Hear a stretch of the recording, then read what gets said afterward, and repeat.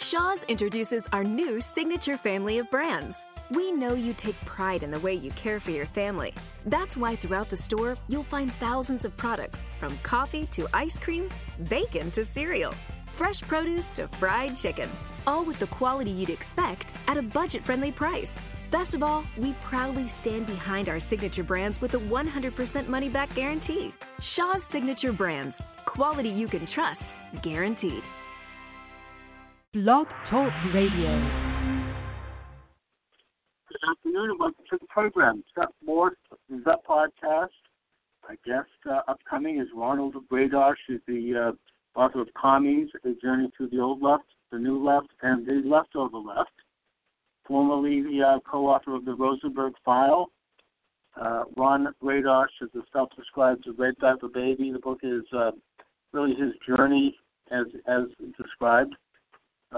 His life experience in the American left, where he traveled amongst political and cultural movements and shakers, going back to the 1950s and on up through recently, with his trip to Nicaragua to back Comandante Daniel Ortega and his disillusionment with fame. I expect Ron to be up with us shortly. So in the meantime, I'll lay out a little bit of what I want to talk about with Ron. So much the political particulars per se with regard to the far left's influence on American politics and culture, but more of an insight perhaps from someone who himself is a former leftist on the leftist personality, which is something that I think has not been examined well enough.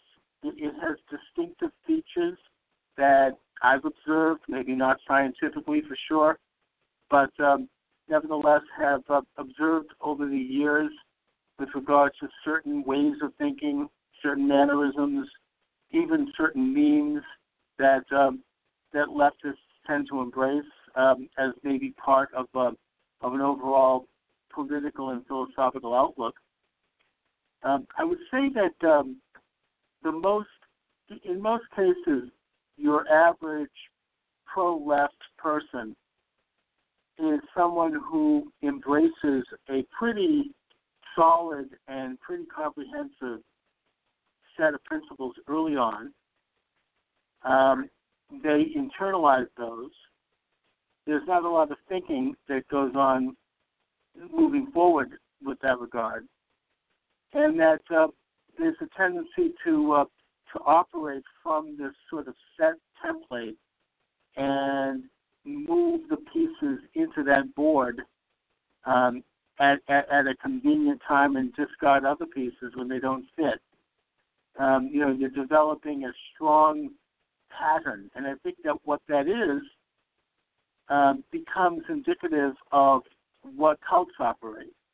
I'm not suggesting that the far left is a cult per se, with a leader and with absolute fealty, like Jonestown or something, which, by the way, was a leftist cult anyway. But I'm saying more that there's a slavish adherence to sets of beliefs that have very little to do, if anything, with conventional notions of morality and ethics. It has very little, to the degree that it intersects with conventional notions of morality. It's more out of it's a sheer coincidence, and it's much more based upon an elastic view of moving forward into this, kind of vague, ultimately an undescribed new order, this new way of being, this new man. Karl Marx left it vague deliberately and didn't really develop it when he talked about the ultimate goal being communism. That's what he called it, and that's what it had been called going back to the French Revolution. And that this would happen when man had shed what Marx called false consciousness, what others would also refer to as alien entities within the belief. And those were things that made us unequal that were created as part of a general and indecipherable conspiracy, not necessarily conscious, by which exploiters would change the nature of perception, of reality, so as to exploit. And the institutions that these exploiters set up, and again, it's not an explicit thing. It's more implied and general, because it's the kind of thing that would be impossible for a leftist theoretician to prove. But the sorts of institutions that they set up and developed with things like the family, a belief in a creator of the universe, a divine God, that exists outside of human control, and that this God sets up a moral and ethical code by which we can live and by which we cannot manipulate.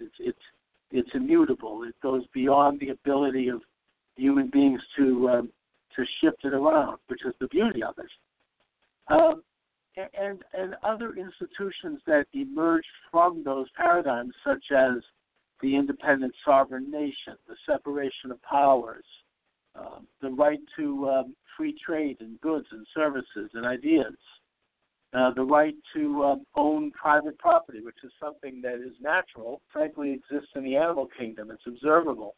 But a system by which conscious, rational man could own property, and in a way that would be orderly for us from a societal standpoint, and thus the development of the sovereign nation state, the sovereign local government units, the ability for development of governance in a manner that would be, limited and diffuse in power, so that the ultimate sovereign could be the citizen who derives ultimate sovereignty from God. And the rest of the system, all of this, which is a system that personal relationships, marriage, friendship, loyalty, the development of an honor system, business ethics, rules of war, forbidden and accepted relationships between people, personal and sexual. All of these things, they are a reflection of nature, but they're not necessarily natural. They've been developed over thousands of years. And Marx felt that all of these things were part of a conspiracy to create a false consciousness, as he calls it, as I mentioned, and then it had to be torn down in order to create a new consciousness. Now, the left is very indirect about what that is. I would suggest that the average leftist has no idea what that is. They've never thought about it. They've just internalized it as something good. But when you get down to it, the closest description that one can derive, based upon what has been discussed, is this idea of collectivism. The idea that the great virtue of the communist edifice is to move mankind into a new way of being, that man gives up all of these false consciousness, which were created by exploiters. Man gives up the ability to own property, or the right to own property, the right to have money as an abstract means of exchanging property, the right to free expression, the right to ultimately personal identity itself, with this utopian idea that there's a great virtue in man becoming a collective.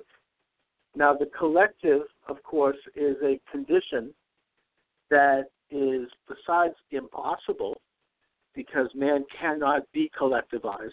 We have consciousness. We are aware of who we are. We have the ability to reason. And no reasoning being would accept collectivism. If it had ever happened, it would be a world and a society that it's impossible to even imagine what would be involved in that. It's just it couldn't happen. It's not anything that could possibly exist. We would have to give up our entire humanity, our ability to think or to function. And yet, the communist movement has tried to implement this, and has done so with open eyes. I mean, we could talk about all the way back to the to the co-opting of the French Revolution by the Jacobin Reign of Terror. The French Revolution itself was an American-inspired revolution, which was a conservative revolution. The American Revolution was a right-wing revolution. The French thought they were getting the same, which was a restoration of what they viewed as natural rights: property, family, sovereignty, faith. The French thought they would get the same in their own context, which was under a limited monarchy. And in fact, they did get that in 1789, when the French monarch, Louis XVI, called for the convening of the Estates Générales, which was, in a sense, a French version of a Congress, and that he then charged the Estates Générales with developing a constitution. So this was all done without firing a shot. It was entirely bloodless, and it was something that was filled with a sense of hope that France had moved in the direction of America, that the French were inspired by America. The French knew Americans. Don't forget, France was the main ally of the American Revolution. You had Thomas Jefferson, John Adams, Benjamin Franklin, and others spend many years, both during and after the war, the American war that is, in Paris, where they were admired, and where Jefferson actually participated in the drafting of that first Constitution. So the French understood American freedom as it wafted across the Atlantic and as it influenced them, and they wanted that. But what happened was, in 1893, France experienced a coup d'etat by the Jacobins, who were a secret society. It was said at the time by writers such as Augustin Barruel and John Robeson and others, that this secret society had at least been inspired by, if it had not actually been a part of, the original modern secret society that is of that ilk, and that was the Illuminati, which was established on May 1st, 1776, in Ingolstadt, Bavaria. Whether or not it was is not relevant. The fact of the matter is that the Jacobin movement was a secret society, and it was inspired by these principles that had been laid out by the founder of the Illuminati, that being Adam Weishaupt, and that was world government, the end of religion, and a collectivist, ant colony for the world, ultimately. And thus they overthrew the legitimate French Revolution. They beheaded the king and his wife. They turned on the guillotine, which cranked out, death virtually 24 hours a day for a whole year, killing upwards of 100,000 people. And they launched one of their activists, Gracchus Babeuf, who led another rebellion in 1798, 97, 98, around that time. Once the French government, the Jacobin government had been dethroned by the reaction, that he led what he called a communist revolution. So, it is reasonable, and in fact it is correct to refer to the Reign of Terror as the world's first communist government, the first modern communist government, I should say. And that every modern communist government since then has imitated that model. They have come to power through a coup d'etat, through deception, by use of secretive, subversion and a secretive organization or two. And once in power, they have launched a reign of terror. They have slaughtered their enemies. They've consolidated their power. They have taken totalitarian control over their countries, a control that had been previously unprecedented. And thus you have less radical, but nevertheless just as socialist and just as leftist regimes often doing the same, and that would include Nazi Germany and some of the dictatorships in South America, which were involved in terrible atrocities. These regimes were established because, mainly, they were not as radical. Mussolini is another one. They were not as radical as the communist regimes of Lenin and Stalin and Pol Pot and Mao. They went halfway. They were reacting to that radical regime. Many of them were anti-communist. But nevertheless, they had moved their country radically to the left, much more so than it had previously been, in terms of justifying their power on utopian lines, the development of the new man, the development of the new order, the move ultimately toward the international ant colony, which is what they craved. And so you had all of this move in modern times. Really, it sort of launched in the 20th century, and the result was the slaughter of hundreds of millions of people, the impoverishment of hundreds of millions of more, disease, death, destruction, the loss of real genuine human progress, which would have been based upon the very institutions that they sought to destroy but could not fully destroy.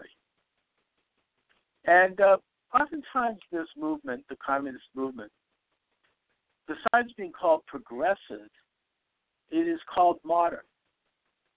One of my theses in one of my books is that it is not modern. In fact, this is also said by Whittaker Chambers, who, like Ron Radosh, was a former communist who had a change of heart, who the scales fell from his eyes, the most ancient of times.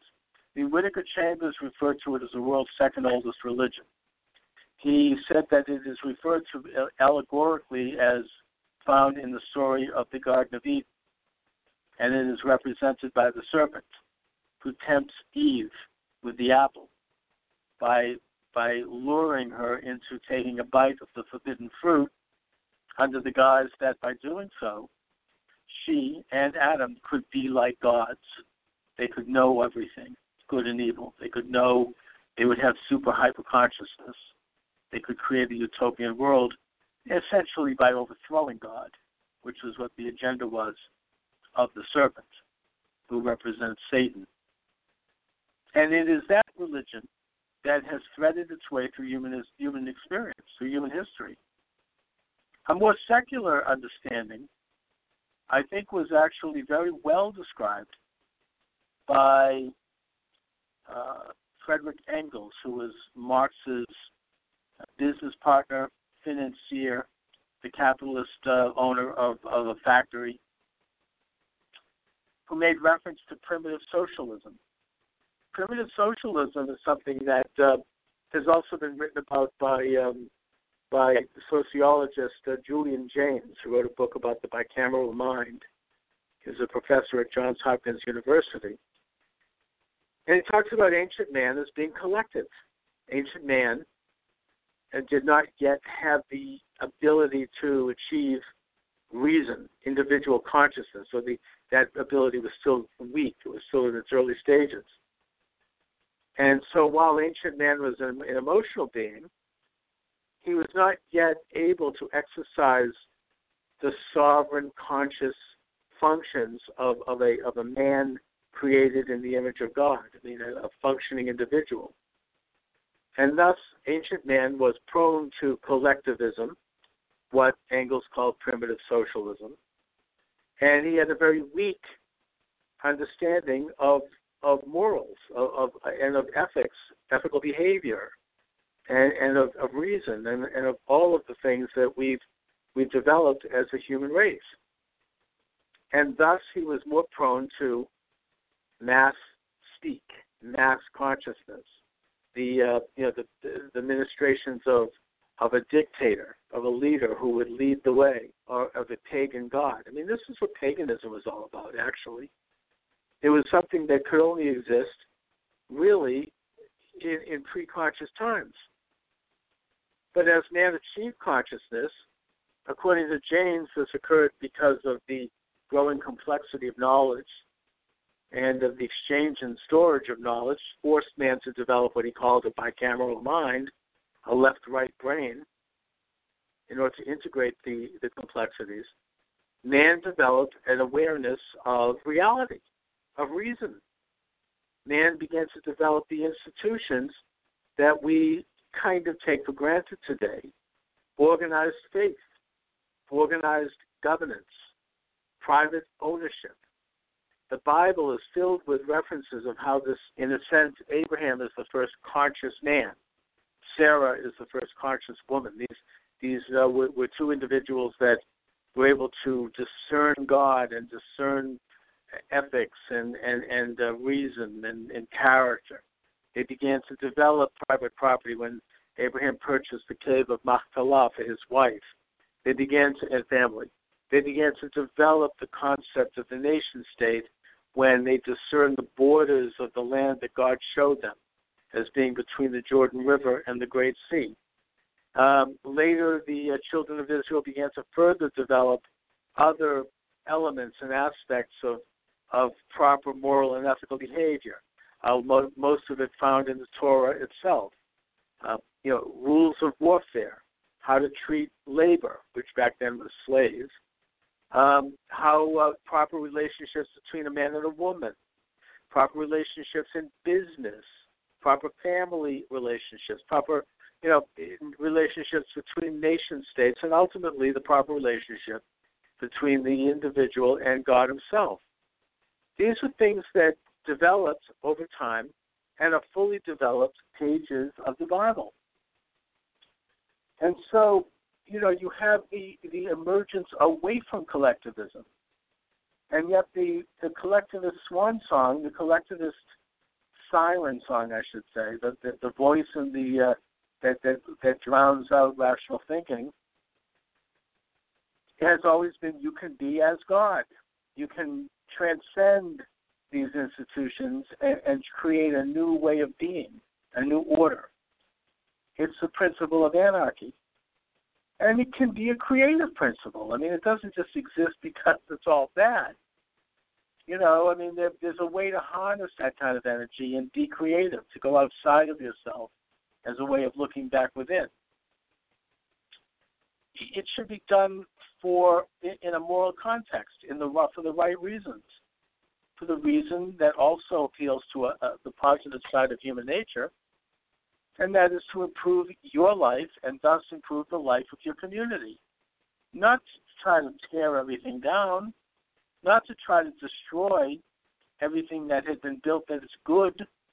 It has more to do with getting rid of stuff that's not good and improving on that which is good, that which is edifying, that which improves the ability of the individual to be a free, sovereign person who can control to a higher degree his own life and his own destiny, and thus move away from collectivism.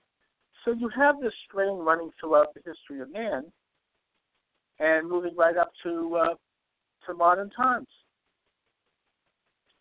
Now, it looks like I've had a miscommunication with my guest today, that being Ron Radosh. Maybe we just didn't cross our information properly. So I'm going to have Ron back. But I'm glad I've had a chance to talk about this and to get this off my chest today, because Ron's book is, to my way of thinking, it's excellent. I mean, I read it. To me, this is like reading a comic strip. It's like People magazine. It's I read the whole thing in just 2 or 3 sittings.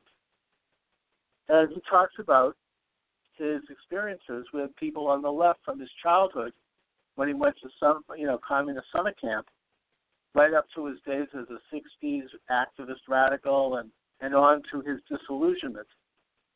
And there's a couple of things I would want to point out to Ron when I do have him on, and that will come up, so watch for that.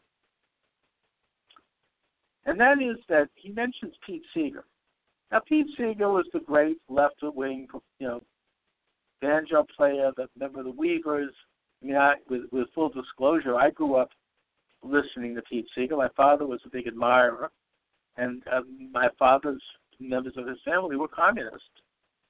And that Seeger was, the classic example of a leftist right up to his dying day, and he lived to be well into his 90s. He passed away, I think, about a year ago now. But he points out that Seeger, in 1941, along with his folk band, the Almanac Singers, released an album viciously criticizing President Franklin Roosevelt as a capitalist lackey and as a capitalist roadster and as someone who is secretly controlled by the Rockefellers, who knows, or the Rothschilds, I guess, and that we should stay out of the war. Now, let's point out that this was already 2 years into World War II. And the reason why Pete Seeger and the Almanac Singers recorded this album was because they were a part of the communist left in this country. Seeger himself was a member of the Communist Party, according to his own admission, which he mentioned only recently. And they wanted to support Hitler and Stalin because that was the left-wing party line in the first 2 years of World War II. To be brief, we should note that World War II was launched in September of 1939 when both Hitler and Stalin invaded and conquered and divvied up Poland. They had signed an agreement earlier called the Hitler-Stalin Pact, or the Molotov-Ribbentrop Pact, where they formalized an alliance that had already been in place anyways, and they agreed to divvy up Eastern Europe amongst themselves. So the first 2 years of the war, from September of 39 right up till June of 41, Hitler and Stalin were allied. And it was during that time that Hitler occupied France. He occupied the Scandinavian countries. He occupied Greece. He invaded and occupied Yugoslavia, pushed his way into northern Africa, consolidated his alliance with the Italian fascists. And Stalin, he occupied the Baltic states. He invaded Finland, took a slice of Romania, and thus you had World War II. And the American left, including Pete Seeger, were allied with Stalin. And thus they wanted to keep America out of the war because that was what Stalin and his ally Hitler wanted. Now, the Almanac Singers album came out in May, and then in June, Hitler double-crossed Stalin with Operation Barbarossa, where he invaded Russia. And thus they took a 180-degree turn. All of a sudden, the American left became super patriotic, super warlike. The peace movement was over. Time to grab arms. Pete Seeger sent Roosevelt a letter saying that he was going to, take up an arm and start firing and whatnot.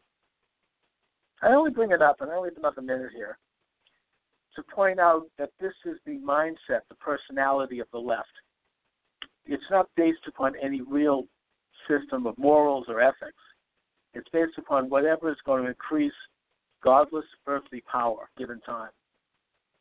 And that's why you had the left defending the Rosenbergs, who gave the Soviet Union a nuclear bomb, right? That this was seen as good. They were seen as heroes. We could talk about the fact that they were only small players, some much bigger people involved in that. But you had this personality. So that's what we'll be talking about with Ron Radosh. When he comes on, he'll be on during the next podcast. And I'll just leave you to think about this. I mean, what is the personality of the left? And I might as well take in a quick plug for my books. They're available at Amazon.com. Just go there, put my name in the server, Chuck Morse, M-O-R-S-E, like Morse code, and you shall see about over 10 nonfiction books come up at Amazon.com, Amazon Kindle. Television program, which is live at BNN, Boston Neighborhood Network, is archived on YouTube if you want to look at that. That's also called Chuck Morse Speaks. And I guess I want to thank you all for listening this afternoon. Again, I apologize for Ron not being here. He'll be back next time when we will be doing this podcast. So watch for that and watch for Blog Talk Radio's Chuck Morse Speaks. Anyways, thanks for listening, everyone, and drive safely and have a very nice afternoon.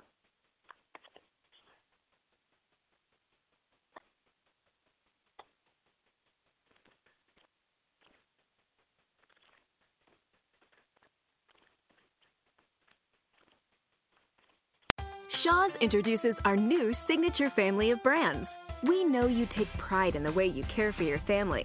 That's why throughout the store, you'll find thousands of products from coffee to ice cream, bacon to cereal, fresh produce to fried chicken, all with the quality you'd expect at a budget-friendly price. Best of all, we proudly stand behind our signature brands with a 100% money-back guarantee. Shaw's signature brands. Quality you can trust. Guaranteed.